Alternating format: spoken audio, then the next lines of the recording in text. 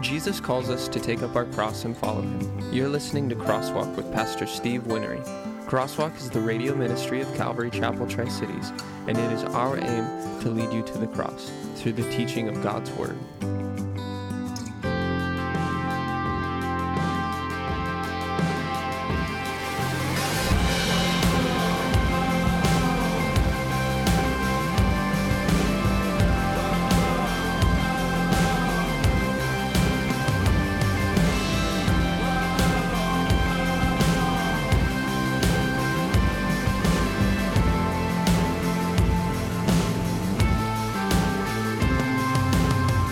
Welcome to Truth Set Free, our Calvary Chapel Tri-Cities Q&A program. It is recorded live on Wednesdays at 3:30 p.m. with Pastor Matt Lewis and Steve Winnery. You can view the live program at our Calvary Chapel Tri-Cities Facebook page and on our YouTube channel. You can text your questions to 707-872-7677 or email them to crosswalkradio@gmail.com. Hello, you guys. We're back. My name is Matt Lewis. This is Pastor Steve Winnery coming to you live. Calvary Chapel Tri-Cities, True Set Free question and answer. I got a bunch of questions, and so we're going to jump in here. If you have questions, please send them to me at crosswalkradio@gmail.com. You guys, if you want, can voicemail me 707-872-7677. Tons of stuff going on. If you don't have our app, I suggest you get that. There's a bunch of stuff you can also get on our website. We got a marriage retreat you guys can sign up for, a ministry conference you guys can sign up for, Upward Soccer. I didn't want to say a prophecy update was not recorded live, but it is being edited, and Michael's saying it'll be on site at 7 p.m. tonight, and that's what, Facebook and YouTube, Mike? Mm-hmm. So you guys can check out those two spots tonight if you were looking for the prophecy update or didn't get a chance to go to it. Good to go? Yep. Okay, jumping in. This is my first question for this afternoon, and it says this. 1 Thessalonians chapter 4, 13 through 18. I'm wondering if there is the possibility of people being buried and asleep until the rapture, because it says the dead in Christ will rise. Just wondering, because I know this is one of the things Seventh-day Adventists believe, as far as I've heard at least, that people are asleep in the ground till then. So I'd love clarification. Okay. First off, when you're looking at that phrase, let me read it. I know that you already know the passage, but for everybody else. In 1 Thessalonians chapter 4, it says, I don't want you to be ignorant, brethren. This is verse 13, concerning those who have fallen asleep, lest you sorrow as others who have no hope. For if we believe that Jesus died and rose again, even so God will bring with him those who sleep in Jesus. For this we say to you by the word of the Lord, that we who are alive and remain until the coming of the Lord will by no means precede those who are asleep. For the Lord himself will descend from heaven with a shout, with the voice of an archangel, and with the trumpet of God. And the dead in Christ will rise first, and then we who are alive and remain shall be caught up together with them in the air, and thus we shall always be with the Lord. And so when you're looking at the phrase, those who are asleep in Christ, or those who are asleep, what Paul's doing is he's quoting an idiom that Jesus gave.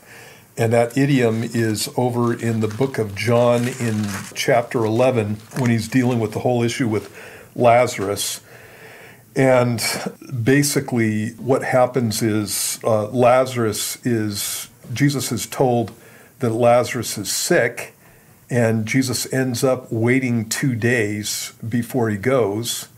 And then in verse 11 of John chapter 11, Jesus says, our friend Lazarus sleeps, but I go that I may wake him up. Then his disciples said, Lord, if he sleeps, he will get well. However, Jesus spoke of his death, but they thought that he was speaking about taking rest in sleep. Then Jesus said to them plainly, Lazarus is dead. And so that phrase, Lazarus is asleep, is an idiom for death. And so Lazarus is dead, is what Jesus says, and he's going to raise Lazarus from the dead. And so when you're talking about these people, that idiom doesn't necessarily mean that these people are literally asleep in the grave. What the idiom means is that they're dead, okay? And so then you go from there and you look to see what death is all about. And so I'm gonna give you some passages. One of them is in the book of James, and the Bible defines death and makes it clear what death is and what death isn't. And so in James chapter 2 and verse 26, It says, "For as the body without the spirit is dead, so faith without works is dead also." And so death is defined in Scripture as the spirit leaving the body. The body without the spirit is dead. There's another passage in 2 Corinthians in chapter 5 in verse 8, and that one says, "We are confident, yes, well pleased, rather to be absent from the body and to be present with the Lord." Earlier on in verse 6, he says, "We are always confident, knowing that while we are at home in the body, we are absent from the Lord." And then he goes on to say, "We're well pleased rather to be absent from the body and to be present with the Lord." And so you see that definition of, and he's talking about dying. And again, you see that definition of death as being absent from the body. So you're not in your body when you're dead, according to Scripture. Philippians 1:23 is another passage where Paul is talking about whether or not it's great for him to die or to live on. And he says in verse 20 of chapter 1 of Philippians, "According to my earnest expectation and hope that in nothing I shall be ashamed, but with all boldness as always, so now also Christ will be magnified in my body, whether by life or by death." So he's talking about life and death. And then he says, to me, to live is Christ, and to die is gain. But if I live on in the flesh, this will mean fruit from my labor, yet what I shall choose I cannot tell, for I am hard pressed between the two, having a desire to depart. And so where is he departing from? And again, he's talking about death. To depart and be with Christ, which is far better. Nevertheless, to remain in the flesh is more needful for you. And so that tells you right there where he's departing from. He's departing from his body, from his flesh. And so, again, the definition in Scripture is that death is a departure from the body. Later on in this passage, in verse 10, it says, I'll start in verse 9 for context. "For God did not appoint us to wrath, but to obtain salvation through our Lord Jesus Christ, who died for us, that whether we wake or sleep, we should live together with him." And so if I'm waking, I'm living with him. If I'm sleeping, and again, that's that idiom, if I'm dead, I'm with him. Either way, I'm with him. And so obviously in my body, I don't have his physical presence with me, but in my death, I depart and I go and be with Christ. So again, biblically, the definition of death is when your spirit leaves your body. If your spirit doesn't leave your body and it's just asleep inside your body, biblically you are not dead. And so somebody who's in a coma is not dead, right? And so on and so forth. Well, it would be the same thing if the soul was asleep inside the body. So again, you have that. So here's another one. Thief on the cross. And so Jesus, the thief says, he repents, tells the other thief to shut up, turns to Jesus and says, "Lord, when you come into your kingdom, remember me." And Jesus says, "Amen, amen," means it's verily, verily, or truly, truly, I say to you. It's literally, so be it, I say to you, today you will be with me in paradise. And that's the day that the guy died, right? And so, again, the Bible is not ambiguous about this. The Bible is clear about this. And so taking an idiom that represents death and making that a literal sleeping is not good interpretation of Scripture. You have to take Scripture the way that it's taught. The reason that Christians talked about people being asleep in the Lord is because of the fact that we believe in a resurrection and that the body's not going to stay dead. And so every time I do a funeral, especially if I'm doing a graveside, I'm talking about the fact that, yeah, we're burying this body, but it's not going to stay that way, that this body's going to rise. And talking again about this whole issue of it's just the body that's asleep. It's not the person that's even in the body. And again, you see that in the passage in 1 Thessalonians chapter 4. It says, if we believe that, he talks about those who are asleep in verse 13. In verse 14, he says, if we believe that Jesus died and rose again, even so God will bring with him those who sleep in Jesus. And so if the Lord is bringing with him those who sleep in Jesus, where's the Lord coming from? And he's not coming from the local graveyard. He's coming from heaven, which is where those people are. For this we say to you by the word of the Lord, that we who are alive and remain until the coming of the Lord will by no means precede those who are asleep or dead, for the Lord himself will descend from heaven with a shout, with the voice of an archangel, and with the trumpet of God, and the dead in Christ will rise first. And that rising there is not a rising of their spirits, is a rising of their bodies. That's what a resurrection always is. It's a resurrection of the body. And so what you have is that when these people died, they went home to be with the Lord, and when Jesus comes back, he's bringing them back with him to go and get their bodies. And then their bodies are raised from the dead. Here's another one. In Acts chapter 7, Stephen, when he's about to die, he sees Jesus standing up to receive him, and he says, Lord, receive my spirit. And so did the Lord receive his spirit or not? And again, there you have it. Jesus died on the cross. Did Jesus stay in his body asleep for 3 days and 3 nights? And again, the Bible's clear on that is not what was going on. And so that's just an idiom, and the Seventh-day Adventists take that idiom in a way that's not meant in Scripture. As the apostles, when Jesus first used the idiom, thought that Lazarus was asleep, and Jesus said, no, he's not asleep, he's dead, right? And so the people, the bodies of those who have died, they're not asleep. They're not inside their bodies. That's, you got to depart to be dead. And so the body's not asleep either. It's dead, and it's going to rise from the dead. So, and the reason they do that soul sleep nonsense is because they teach that you cease to exist afterwards if you're not a believer and all that stuff. So once you know that stuff, you can kind of see where it's going. Yeah.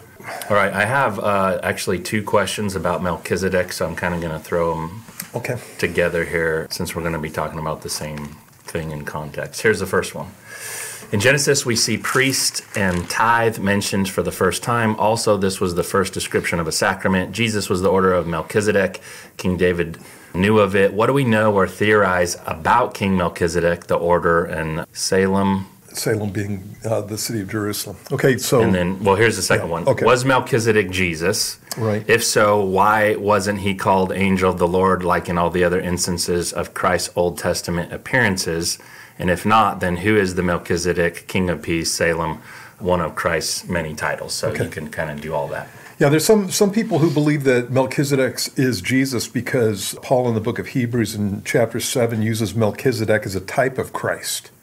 And so I'm going to read that. For this Melchizedek, king of Salem, priest of the Most High God, who met Abraham returning from the slaughter of the kings and blessed him, to whom also Abraham gave a 10th part of all, first being translated king of righteousness, and then also king of Salem, meaning king of peace, without father, without mother, without genealogy, having neither beginning of days nor end of life, but made like the Son of God, remains a priest continually.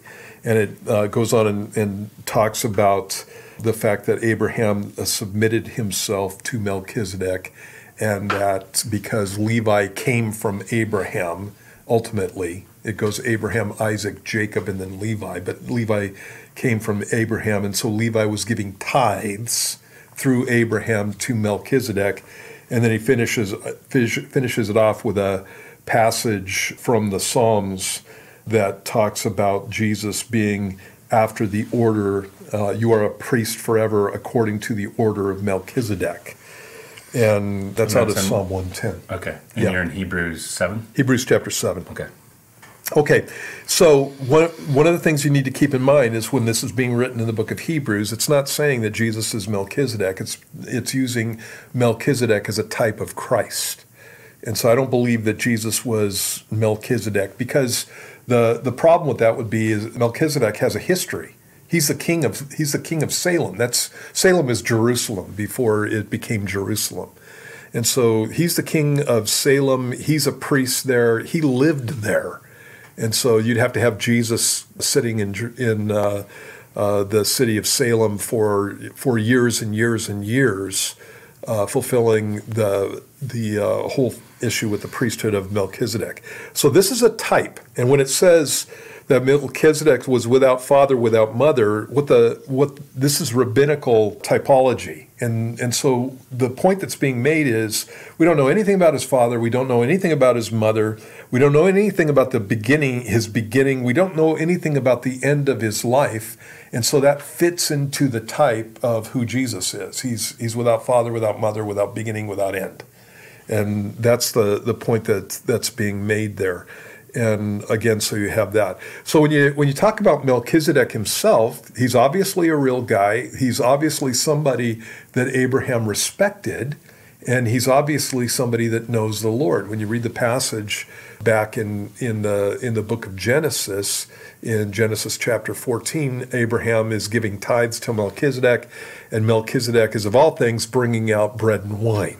And so great type of Christ there. And that's what it is. It's a type of Christ. I don't believe that that's Jesus himself. If it had been Jesus himself, then when you get to chapter 18 of the book of Genesis, it talks about the Lord coming and speaking to Abraham. That is a Christophany, or an appearance of Christ in the Old Testament. And it doesn't say that was Melchizedek that came up to Abraham at that point. And so there's kind of a disconnect there for those who think that Melchizedek is Jesus. And so again, that's my opinion. When we're talking about him being a priest and the whole issue of tithing being mentioned and that kind of stuff, one of the things that a lot of times we forget is that everybody got off the same boat. So when you're at the time of Abraham, you're about 10 generations away from the flood. And so after the flood, what took place is Noah and his sons got off the boat, and then they began repopulating the earth. And so Noah had a relationship with God. Noah knew about righteousness and about sacrifice and about all of that. And that would have been passed down to Noah's children and grandchildren right on down the line. And Melchizedek would have been one of the faithful that stayed true to following the Lord during that time between the flood and the time of Abraham. And so, that's all he is. And again, Abraham considered him to be a believer. Alrighty. Okay, moving on. Next question. Is there a specific Bible or reference book that you would recommend for being able to see the Greek and Hebrew words to be able to study more in depth? When you're talking about Hebrew words, what you probably need is a good Bible program, a good Bible study program. And so I've got, for example, Logos, I'm pronouncing it in Greek, but Logos, which is a Bible program that I can pull up on my computer, and I can hit a button, and I can see the Hebrew underneath the English, and that's called an interlinear. And I can also do the same thing in Greek. I can see the Greek underneath the English, and I've got ways to flip that around so actually I can read Greek. Understanding is different from reading. It's like I have an understanding of a third grader when I'm just sitting down reading Greek. But I can read the words themselves, and I can I've got somewhat of a vocabulary, and so I can sit there and I can go through and read the words themselves. I have never studied Hebrew, so that I don't know the Hebrew. Well, I do know the Hebrew alphabet, but I haven't read it enough to be able to sit down and just read a passage in Hebrew. And so I'm using study tools with that too. In any case, that's called an interlinear. And so you can find book interlinears that will do that for you. When you're talking about Hebrew, the Hebrew text is just the Hebrew text. When you're talking about Greek, there's basically two different styles of Greek text, and so you want to pick out an interlinear that's appropriate for that. But that's all done on Bible programs for you, and so you don't need the book. If you don't have a Bible program and you don't want to spend the hundreds of dollars many times that you have to spend to get a decent one, then you can go to Blue Letter Bible. Yep. And under the study tools, there's a banner up on the top, and you can click the study button. And under the study tools, you have some books that are called lexicons. These are Greek and Hebrew lexicons. And so you have Brown, Driggs, and I can't remember the third guy, BDB, basically. And you have Gesenius for the Hebrew. Both of those are for Hebrew. And then you have a number of Greek lexicons for the Greek. And the thing that's cool about this is you can also get those books in paper form or hardback form. But what's cool about them is that they're tied to Strong's numbers. And so if you want books and you want to be able to put this all together without a knowledge of Greek or Hebrew, you can get a Strong's Exhaustive Concordance. It's got numbers that are used for the Greek words and numbers that are used for the Hebrew words.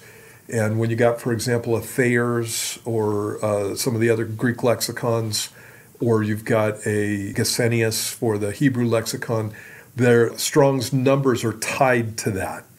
And so you look up the word that you're looking at in the English, it will tie it to a strong number in Greek or in Hebrew, and you can go to these other books and you can see what the definitions are of those words. And you can even see the words written out in Hebrew and transliterated into Greek. That means letter for letter from Greek transliterated from Hebrew and Greek into English.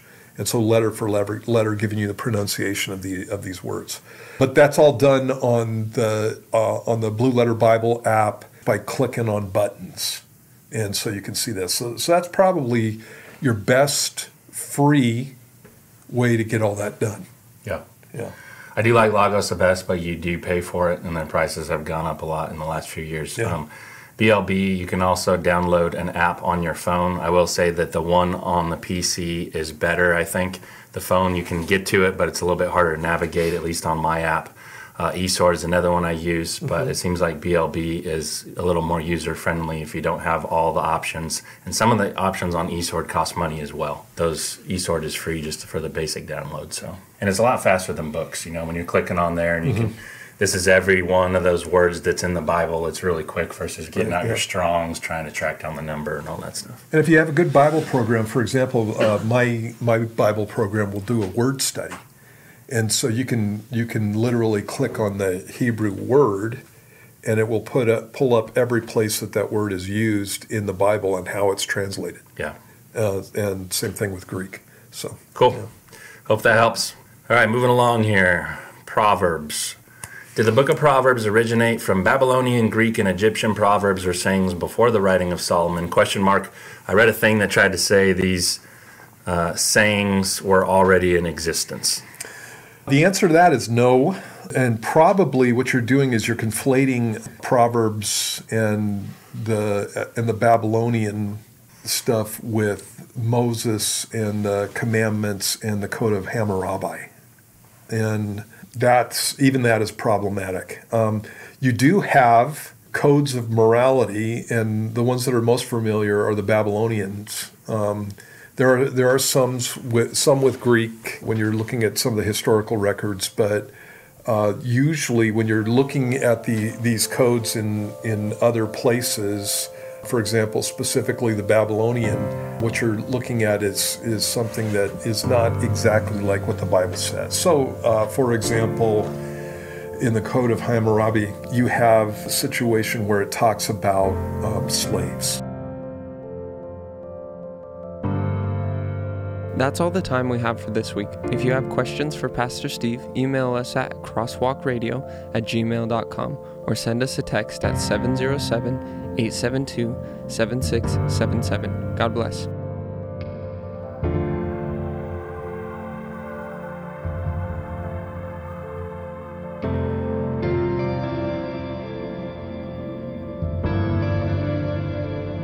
You've been listening to Crosswalk with Pastor Steve Winnery. Crosswalk is the radio ministry of Calvary Chapel Tri-Cities in Kennewick, Washington. If you are interested in purchasing a copy of today's message or wanting to know more about what it means to follow Christ, then please contact our church office by phone at 509-736-2086. You can also look us up online at calvary-tricities.org. There you will find a wide variety of Pastor Steve's teachings to listen to or download for free. If If you want to join us for church sometime, we are located at 10611 West Clearwater Avenue in Kennewick, Washington. Our Sunday morning service times are 7:30, 9:15, and 11 a.m. We also have Wednesday and Sunday evening services at 6:30 p.m. We hope you have been blessed today, and join us again next time for Crosswalk.